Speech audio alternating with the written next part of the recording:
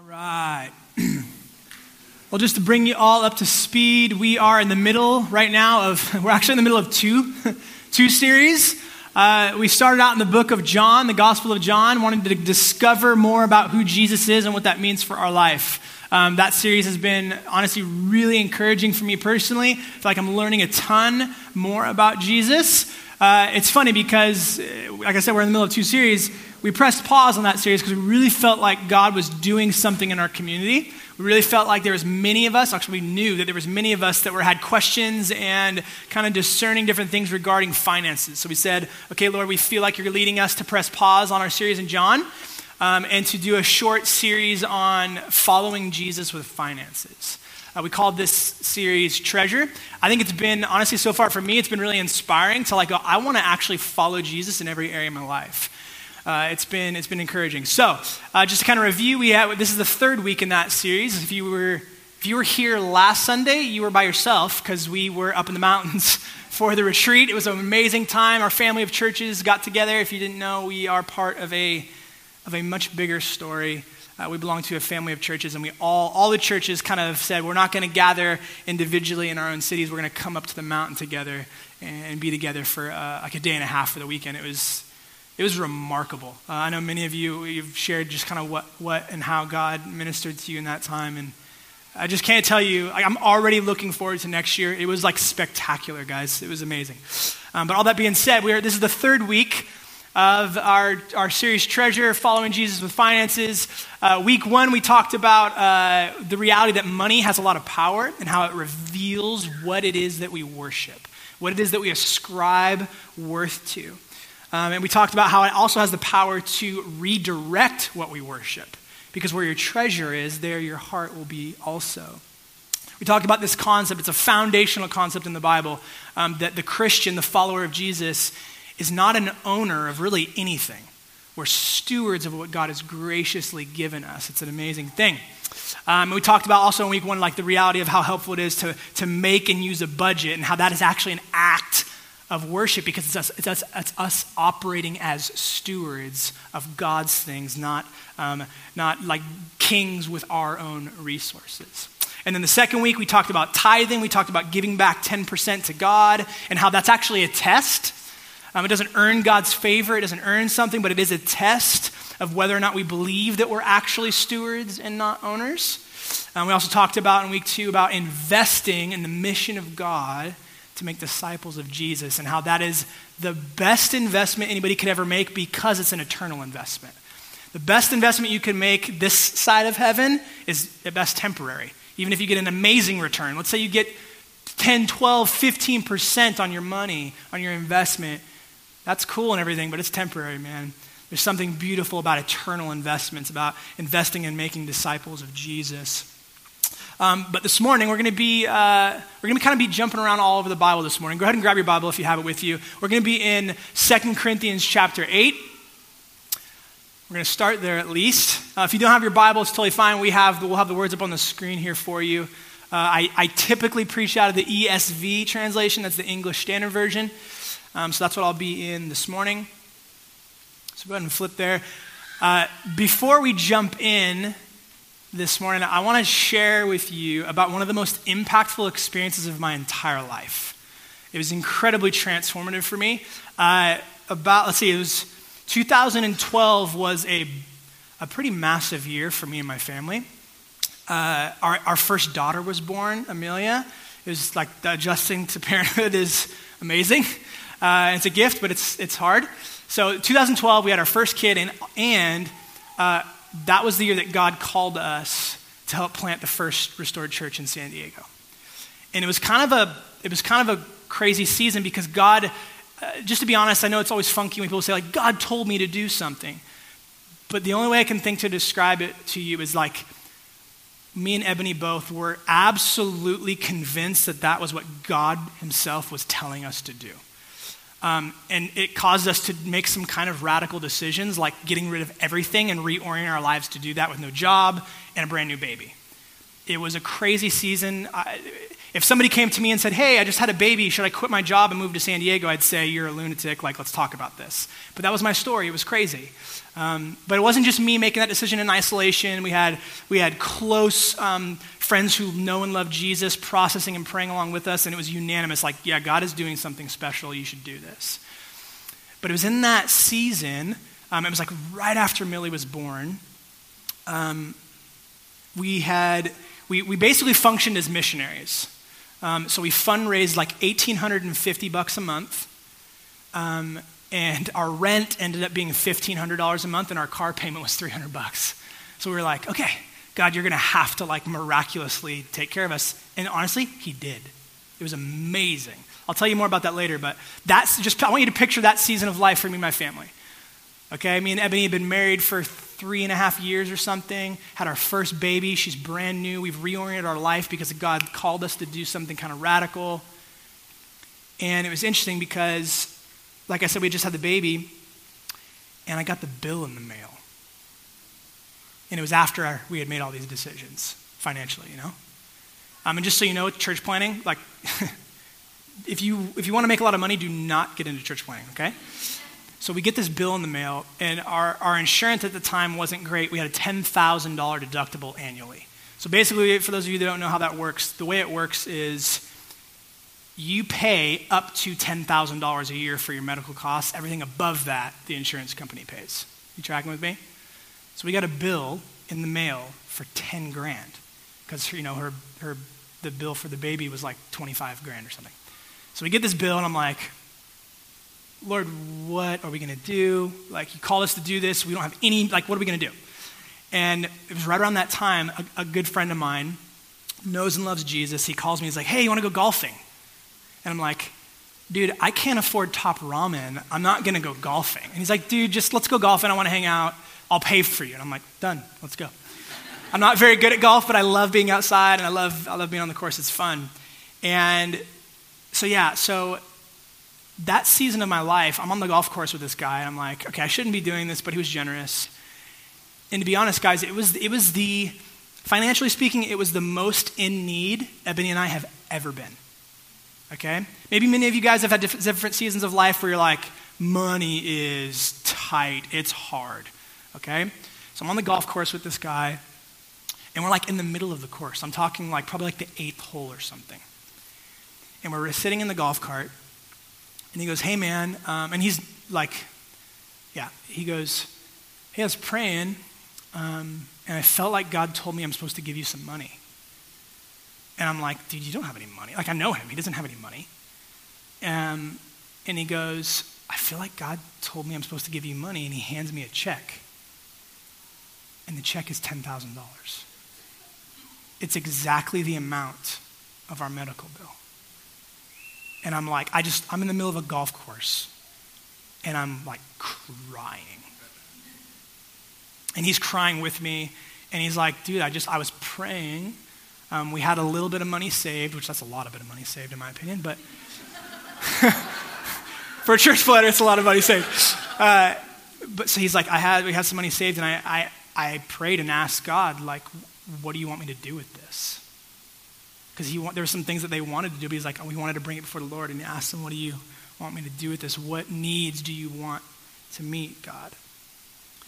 And I tell you that story because it absolutely changed my life. It changed the way I approached, honestly, what I do with the resources God's entrusted to me. That experience, it forever changed the way that me and Ebony approached giving to the needy, giving to those in need. And the reason it transformed me and it really affected me was because in my time of like great need, we were recipients when we needed it bad. And there was no foreseeable kind of option here, right? Our debt was way more than we could pay, okay? But it was paid, but it wasn't paid by us.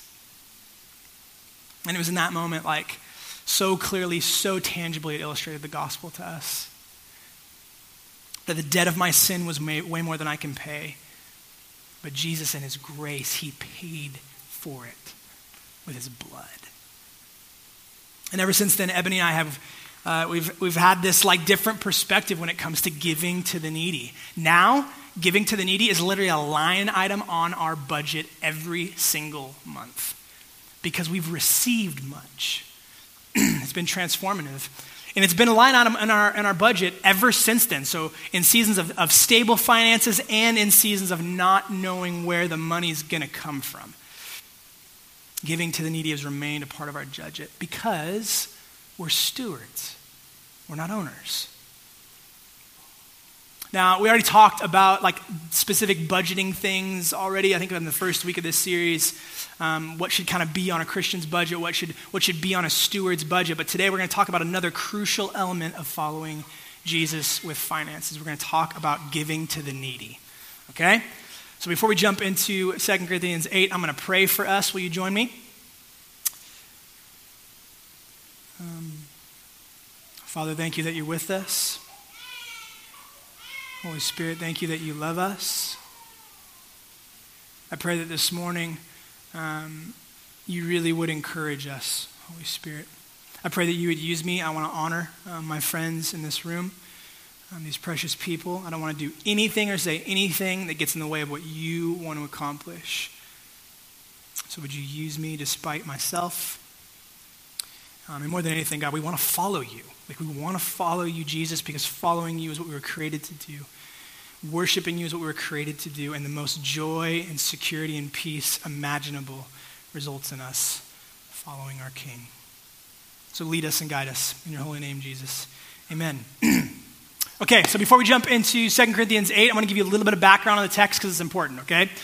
Well, right before we're going to jump in, you need to know what's happening here. Paul, the apostle, the church planner, right? He's collecting an offering on behalf of poor Christians in the city of Jerusalem. Okay, so I want you to envision for a second the early church all around the Mediterranean, right? You have different pockets, different cities, different villages, and you have churches, not buildings, not events, people in these different places, okay? Some of those Paul starts, some of those other apostles like Barnabas starts. Like either way, these churches are in these different places, and there's a group of very poor Christians in the city of Jerusalem, and Paul is gathering an offering to give to those poor Christians in need, okay? And he writes to the church, the people in Corinth, the Corinthians, right? He writes them, and he starts chapter 8 in this letter by telling them about other Christians in another city. Are you tracking with me? You've seen these different locations. Okay, he's talking to them about the Macedonian Christians. The Macedonian Christians were really poor too, okay? And he writes the Corinthian Christians and tells them about the Macedonian Christians. He says that even in their poverty, they were begging Paul to take part in contributing to the relief of fellow Christians in Jerusalem. It says that these poor Macedonian Christians, that they gave beyond their means to other poor Christians in Jerusalem. So, I share that with you because it's important so you can understand the context of what we're going to jump into. But also, I want to say this. Don't believe the lie that you don't have enough to be generous, ever. You always have enough to be generous, always. Don't believe the lie, because it's going to keep you from joy. It's going to keep you from peace. It's going to keep you from security of being a steward and not an owner, okay? The Christian does not rely on a surplus to give. If you're waiting for a surplus to give, something has gone terribly wrong, okay? Just know that. It's like a good indicator. We're going to pick up here. Paul, he's appealing to the Corinthian Christians to join in the aid. And he starts out by saying, he goes, I'm not commanding you to give, guys. He goes, but if you truly understand the generosity of Jesus, you will give. Okay, let's jump in here. 1 Corinthians chapter 8, we're going to start in verse 8. Paul's writing to these Corinthian Christians. He says this, I say this not as a command, but to prove by the earnestness of others that your love is also genuine. For you know the grace of our Lord Jesus Christ, that though he was rich, yet for your sake he became poor, so that you by his poverty might become rich. And in this matter I give my judgment. This benefits you, who a year ago started not only to do this work, but also to desire to do it. Really quick, Paul is calling the Corinthians to complete the offering they had already started to contribute to. Okay, so he's basically asking them to follow through with what they already started. Okay, let's keep reading. Verse 11. So now finish doing it well, so that your readiness in desiring it may be matched by your completing it out of what you have. For if the readiness is there, it is acceptable according to what a person has, not according to what he does not have. Verse 13, for I do not mean that others should be eased by and you burdened, but that as a matter of fairness, your abundance at the present time should supply their need, so that their abundance may supply your need, that there may be fairness. Last verse, verse 15. As it is written, whoever gathered much had nothing left over, and whoever gathered little had no lack. Okay, the rest of our time, we're going to talk about two things. If you're taking notes, write these two things down. They're very simple, okay? We're going to talk about giving inside the church and giving outside the church. Okay, you can use the note app there on the Restored app if you'd like. Giving inside the church, giving outside the church, because following Jesus with our finances includes both. Okay, so giving inside the church. Go ahead and flip to Matthew 25 quick. I'm going to read this in just a second. Matthew 25. In Matthew 25, Jesus' disciples, his followers, they come to him and they ask him about his second coming. Okay, they ask him about like Judgment Day. You know, Jesus came once to forgive the sins of the world, and he's coming back again to judge the sins of the world. Like, tell us about this, Jesus. Tell us about Judgment Day. Tell us about your second coming. Okay, and this is what Jesus says. Matthew 25, starting in verse 31, Jesus says this. When the Son of Man, that's Jesus, comes in his glory, and all the angels with him, then he will sit on his glorious throne. Before him will be gathered all the nations. That's all the people ever, okay? All the nations. And he will separate people one from another as a shepherd separates the sheep from the goats. And he will place the sheep on his right, but the goats on his left. Verse 34. Then the king, that's Jesus, will say to those on his right, come, you who are blessed by my Father, inherit the kingdom prepared for you from the foundation of the world. For I was hungry and you gave me food. I was thirsty and you gave me drink. I was a stranger and you welcomed me. I was naked and you clothed me. I was sick and you visited me. I was in prison and you came to me. Verse 37, then the righteous will answer him saying, Lord, when did we see you hungry and feed you, or thirsty and give you drink? And when did we see you a stranger and welcome you, or naked and clothe you? And when did we see you sick or in prison and visit you? And the king will answer them, listen to this, truly I say to you, as you did it to one of the least of these my brothers, you did it to me. Verse 41, then he will say to those on his left, depart from me, you cursed, into the eternal fire prepared for the devil and his angels. Okay. This passage, verse 40 in particular, is very often taken out of context, okay? The line about, as you did it to one of the least of these, my brothers, you did it to me. Where it says my brothers there, both in the NIV and the CSB, they translate it this way. I think it's a more clear translation in modern English. This is what it says. Whatever you did for one of the least of these brothers and sisters of mine, you did for me. So listen, the key with this passage is who Jesus is referring to when he talks about the least of these. Who is he talking about? Okay? Is he talking about everyone, or is he talking about some specific people? I want to read you some quotes here. Commenting on this passage, Kevin DeYoung, he says this, quote, Matthew 25 is about social justice in the sense that it is about caring for the needy. But the needy in view are fellow Christians, especially those who depend on our hospitality and generosity for their ministry. The least of these is not a blanket statement about the church's responsibility to meet the needs of all the poor.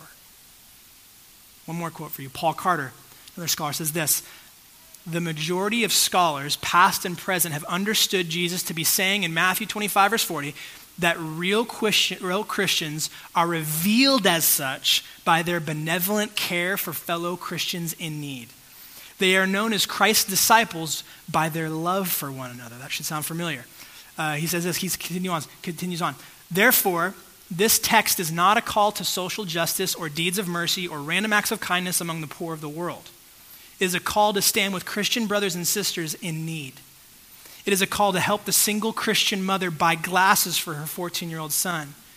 It is a call to visit the older Christian widow in the nursing home. It is a call to pay the mortgage for a brother who has lost his job. It is a call to identify with poor and persecuted Christians in North Korea and the Middle East. It is a call to be the church. Friends, I want to be really clear here, okay?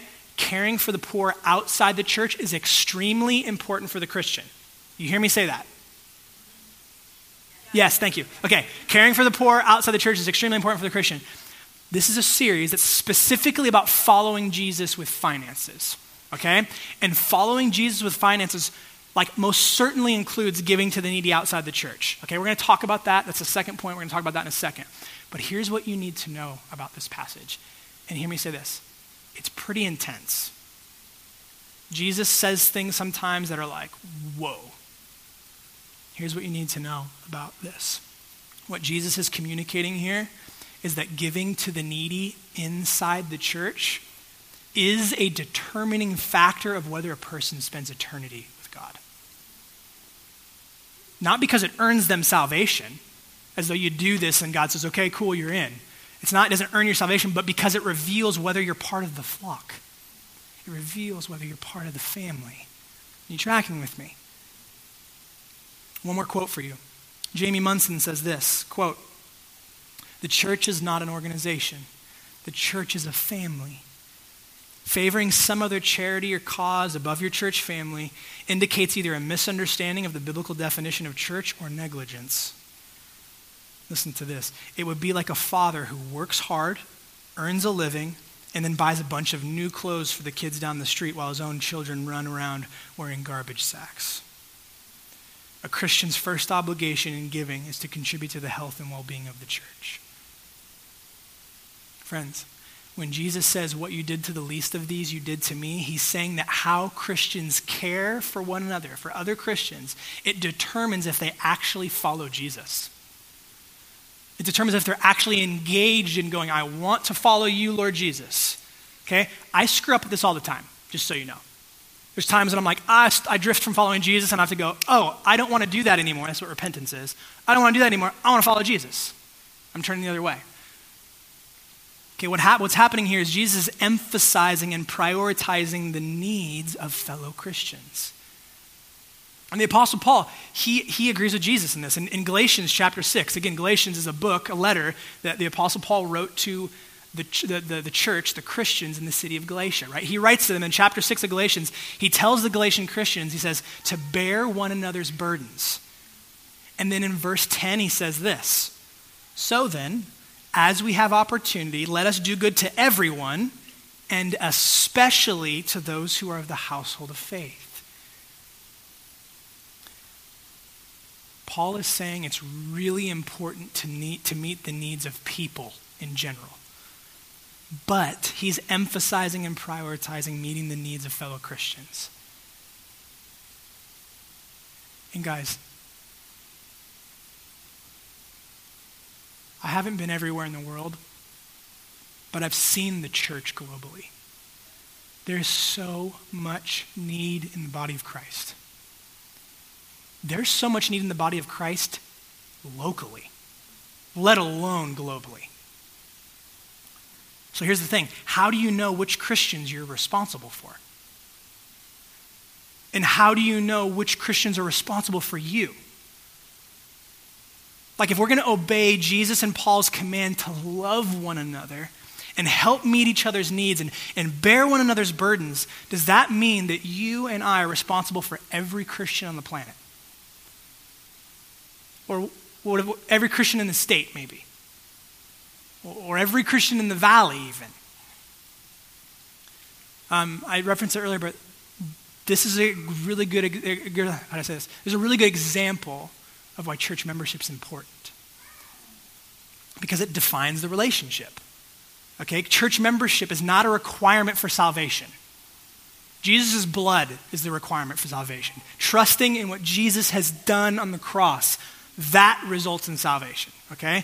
Church membership is not a requirement for salvation, but it's pretty important. I mean, One of the things about our church, we unapologetically believe that the church is the family of God. We see that's the overwhelming metaphor in the scriptures. There are other ones, body, bride, temple, but the family metaphor in the scriptures is overwhelmingly has the most volume. It's used the most, okay? And that changes everything about how we operate. If the church is a family, if it's not a business, it's going to affect the decisions and the choices that we make, especially with finances. That's why church membership is important, because it defines the relationship. Church membership is not a requirement for salvation. I want to be clear with that. But listen, what church membership basically means is these are the Christians I'm practicing those one another's, the commands in Scripture. These are the Christians I'm practicing those one another's with. These are the Christians I'm responsible to, and these are the Christians that are responsible for me. Are you following me with this? I need to know. Yes? Okay. So listen to me say this.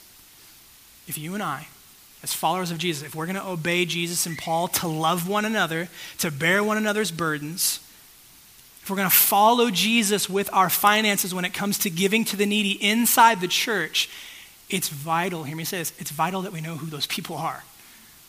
Because if not, are you responsible for everybody? How would that even work?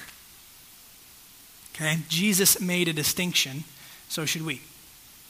So, how does that play out? What does that look like? Okay, how does giving to the needy inside the church play out in the life of the follower, the disciple of Jesus? The most important thing is it makes its way on your budget. You're intentional about putting that money aside because it doesn't belong to you. Does it make sense? Yes? Okay. So in the same way you budget each month for rent or food or gas or the gym or entertainment or whatever, the disciple of Jesus, the person who wants to follow Jesus with their finances, budgets a portion of what God has entrusted to meeting the needs of fellow Christians.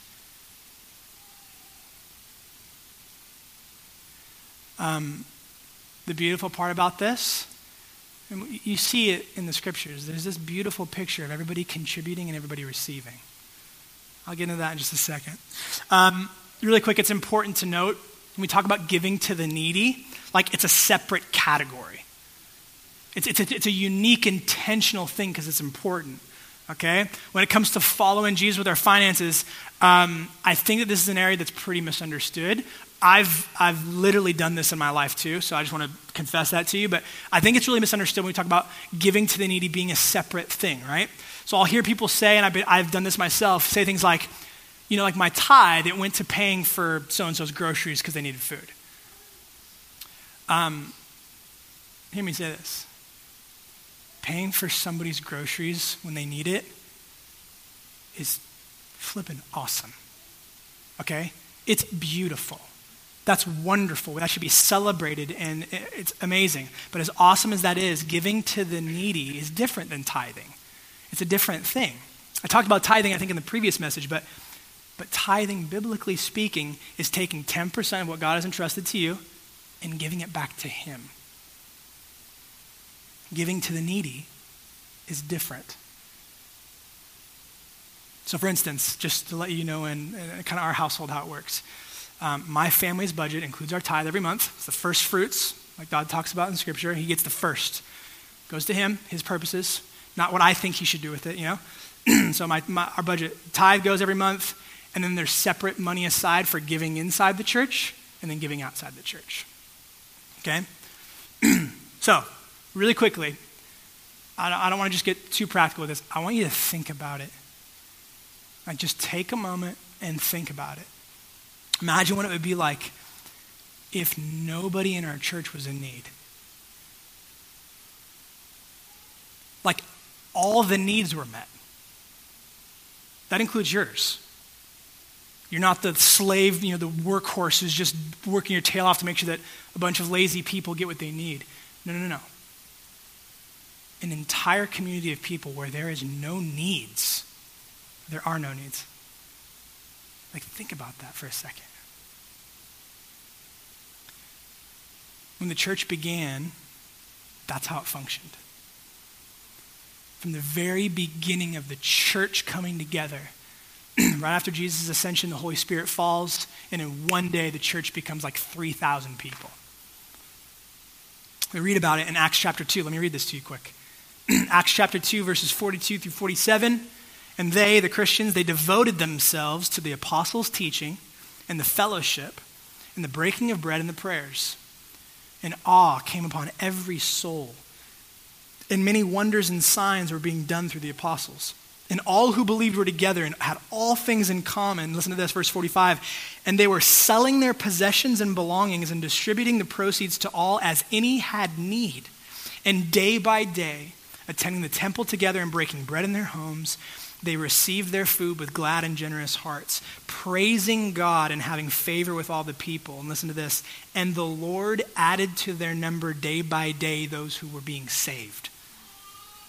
Friends, the early church was this amazing, robust, incredible community. It was a family where no one was in need. It's spectacular. That no one was in need because they were so committed to each other that it did whatever it took to meet each other's needs. Like, that's radical. Name one other community that does that.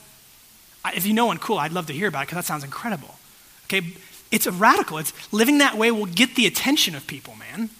When you live that radically and sacrificially and generously, that causes people, especially in Western culture, to go, what is going on with that cult over there? What is happening with those radical people who are sacrificing for each other so that no one has need? Now again, I think in our culture we tend to insert ourselves into the position of I'm the person who's gonna have to give a bunch away. And just for all these people who either aren't deserving of it or whatever, but think about this. Everybody, including you, nobody in need. A community radically loving each other because everybody's contributing and receiving. It's funny, it's God's comedic and brilliant and wonderful kind heart.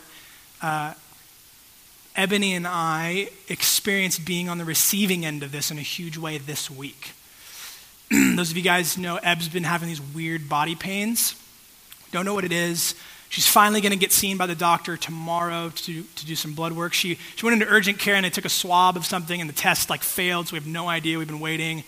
But she's had these weird body aches and pains and stuff with her back, and it's just been, many of you guys have reached out and it's been wonderful and you've been praying for her and stuff. But it's been hard, okay? And one of the things that's been tough too is for a couple years now, the bed that we sleep on, it doesn't work, it hurts her. She wakes up sore already, and then now she had the back pains, and it's just been getting worse, and it's been tough.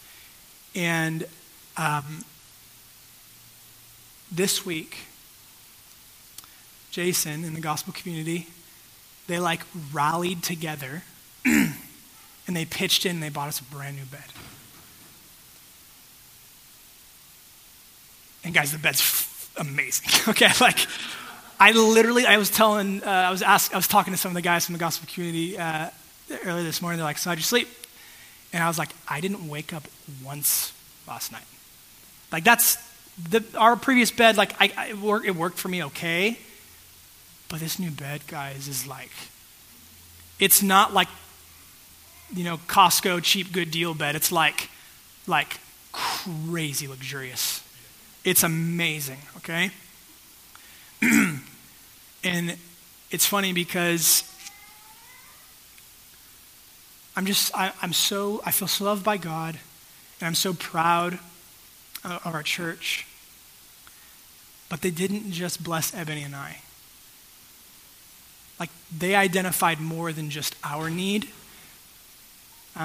They surprised Colton and Pokey with a bed too. Can I get an amen, sister? As a community, they saw needs, and they worked together to meet them. They pooled their resources together to meet the needs. I just so happen to be on the receiving end of it this time, and I feel so blessed. And I can speak for Colton and Pokey. They feel so blessed and loved. And it's crazy, when Jason pulled up in the truck to deliver the bed, I'm like, hey, what is this? And he's like, oh, the gospel community wanted to bless you. Let's put it in your room right now, kind of thing. Me and Ebony just started crying. We're like, really? This is so thoughtful and so kind and so generous. I tell you that story because stories like that are not normal. But you know what? In the family of God, they ought to be. And in the family of God, they are. Because following Jesus with our finances means prioritizing the needs of fellow Christians. And guys, listen to me say this. This is a big portion, okay? Do you realize what happens when we do that? Do you realize what happens when followers of Jesus do that with each other? We demonstrate something profound to the world, okay, and to each other. We demonstrate what God's kingdom is like for people who don't understand it or have forgotten it. We demonstrate what God's kingdom is like. In God's kingdom, hear me say this, in God's kingdom, he's king. He sits on the throne. He rules. He reigns. It's his kingdom, okay? But far too many people, they don't understand that God is a good and gracious king. They think he's like a tyrant in the sky waiting for you to screw up, waiting to remove blessing from your life, or waiting there with a whip going like, if you want blessing, you got to earn it. That's not what he's like. When the people of God, when the family of God, when we prioritize meeting the needs of each other, we demonstrate what God's kingdom is like to Christians who have forgotten and people who don't know. When we live in such a way where we prioritize meeting the needs of the family of God, we show people, guys, what living under Jesus' lordship is really like. We demonstrate that God's kingdom is good.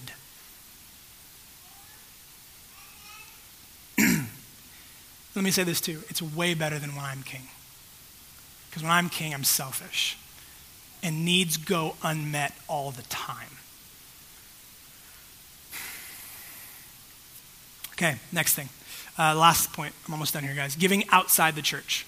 Okay, so giving outside the church. Jesus is clear in the scriptures that the needs of the family of God are the priority, right? But he's equally clear that giving to the needy outside the church is really important, okay? To save time, I'm just going to kind of summarize some passages. In Luke chapter 10, Jesus speaks about loving your neighbor as yourself. Okay, when he says that, a guy goes, well, who's my neighbor? And basically what Jesus says is, he basically defines neighbor as anyone you come in contact with. Dang. In Luke chapter 6, Jesus says something even more intense than love your neighbor as yourself. He says, love your enemy. He says, do good to those who hate you. And Jesus even specifically mentions like doing generous things to them. Why? Why? Right after Jesus says, love your enemy, he actually tells us why. In Luke 6, I'll read you verse 36 there. He says, this is why. Why love your neighbor as yourself? Why love your enemy? Why do good to those who hate you? Why be generous to people that hate you? Why? In Luke 6, verse 36, he says, be merciful, even as your Father, he's talking about God the Father, is merciful. So friends, here's why giving to the needy outside the church is so important. Because it demonstrates what God is like. Hear me say that. When we give to the needy inside the church, we demonstrate what God's kingdom is like, his rule, his reign is like. When we give to the needy outside the church, we demonstrate what he himself is like. And when we talked about how giving to the needy inside the church, it demonstrates what his kingdom is like. But listen to me. People need to know what he's like too. And Paul says it beautifully in 2 Corinthians chapter 8, verse 9. We already read this, right? But this idea of demonstrating what God himself is like. Paul says, for you know the grace of our Lord Jesus Christ, that though he was rich, all the riches in heaven, he was rich, yet for your sake he became poor, so that you, by his poverty, might become rich. Friends, Jesus Christ, God in the flesh, he saw you and I in our desperate need. He saw us devastated by sin, my sin and the sins done to me, your sin and the sins done to you. He saw us broken. He saw us selfish. He saw us needy. And in love and in grace, he left the riches of heaven and he sacrificed more than anybody ever has. to provide for the outsider, for those who are far from him, to provide for those who reject him. Friends, that's me, and that's you. You need to know that God is compassionate. He's compassionate towards those in need, and he's not passive about it. He's not passive. He's sacrificially generous at great cost to himself. That's what he's like. And friends, when the family of God, when the family of God gives to the needy outside of the church, we demonstrate what God himself is like. You following me with this? Compassionate, gracious, kind, sacrificial. All right, I'll close with this. I'll call the band up.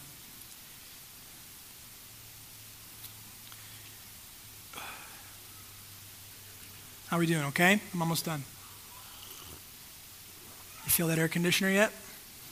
Good.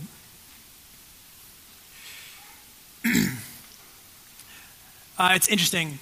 I shared earlier about how we jumped into this Following Jesus with Finances series because it was really what God was doing in the church. A bunch of people independently seeking knowledge and information and wisdom and guidance on one specific thing. God tends to do that in the family of God often when he's stirring something up in people and wanting to see them grow in specific ways. And one of the things that's happened, it's kind of interesting in the last 2 weeks, is many of you have expressed the desire to share Jesus with your non-Christian friends and neighbors. Like you want them to know about Jesus. It's beautiful, man. It's awesome. But many of you have been like, I want them to know, but I'm like not really sure what to say. Like I don't want to say the wrong thing. How do I get into this crazy apologetics argument about, creationism versus evolution and like all that stuff? Like what do I say? I want them to know, but I don't know what to say. Can I make a suggestion? Just do what Jesus did, man. Identify a need in their life. Sacrifice to meet that need. And when they ask you, why on earth are you doing this? Just tell them. Jesus saw my greatest need. Jesus saw my greatest need and he sacrificed for me. He saw my greatest need. He sacrificed for me to meet my need. And I just want to be like him. Friends, following Jesus with our finances means regularly giving to those in need. Both inside the church and outside the church.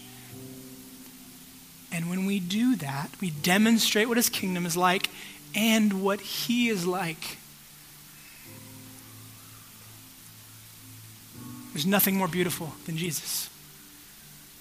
Nothing. I'm going to finish with one more quote for you. I don't have a lot of quotes today, but I read a lot this week. Stephen says this, quote, Jesus gave not just 1/10 of himself, but all of his riches. He embraced poverty so that we might become rich. His radical act of total self-giving is the only thing that can consistently move us to give beyond the minimum. In essence, if we don't desire to respond to God's grace with sacrificial giving, then we have not yet fully understood the nature of the gospel. The answer to our motivation problem is not adherence to a new command, but a more thoroughgoing knowledge and experience of the extravagant self-giving of Christ. If we understand that all we have is a direct result of what Christ has given us, we will be moved to give out of our abundance, to carry others' burdens, and to seek after fairness and equity.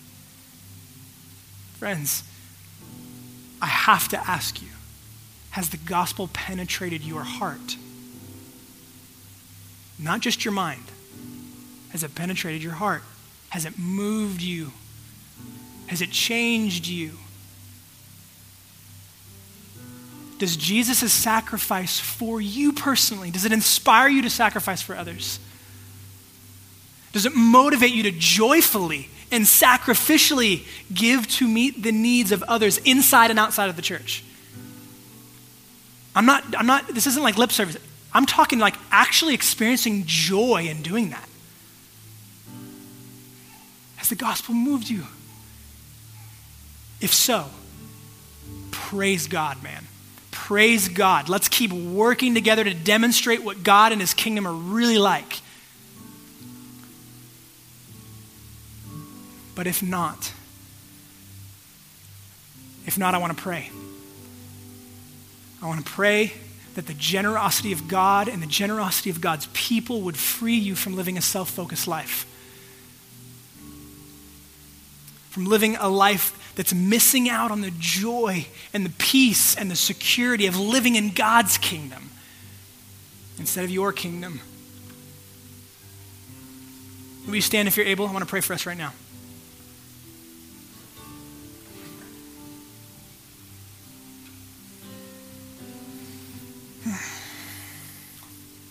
I'm going to take just a moment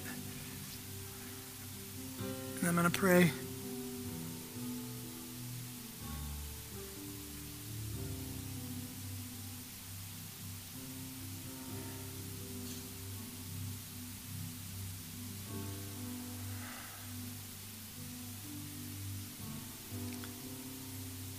Oh, Father, we don't want to build our own kingdom. We want to follow Jesus. He's the King. And I feel really grateful in this moment for your grace that covers me, for your grace that covers every person in this room when we make decisions that aren't in alignment with the decisions that you would have us make. When we make poor choices, when we make self-centered choices, when we make temporary investments and not eternal investments, when we live for ourselves and our glory instead of living for you and your glory. But the beautiful thing about living for you and your glory is that we don't do that alone, and that you surround us with a family where no one's in need. I pray that over our church. I want that, God.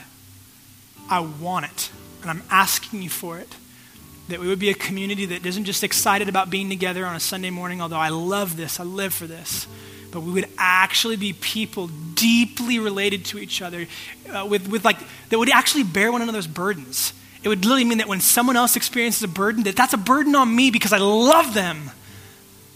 I pray that over every single one of us. And even if it's not here, even if it's not with this people, that every single person in this room would have a clear picture of your gospel, of you leaving the riches of heaven and sacrificing yourself so that we could experience the peace and the joy and the security of living in your kingdom where there's no need. And our circumstances do not define whether or not we can have that joy and that security and that peace. Your eternal grace and your love for us is what defines that. So I pray freedom over the room. I pray joy over the room. I pray security over the room that money can never give us. And I pray that we would be a people who respond to what you've done and who you are in our lives by worshiping and giving of ourselves. Because we know that you're not gonna, we don't have to be afraid. You're not gonna forsake us. You're not gonna leave us out to dry because we give away something. Thank you, Jesus. You're kind. My heart's desire is that you would knit us together, that we would be a people where there's no needs, and we have joy and peace as we give and give and give to meet the needs of each other and the needs of our city and the needs of our nation and the needs of the planet. Give us an eternal perspective, King Jesus. We love you. Amen.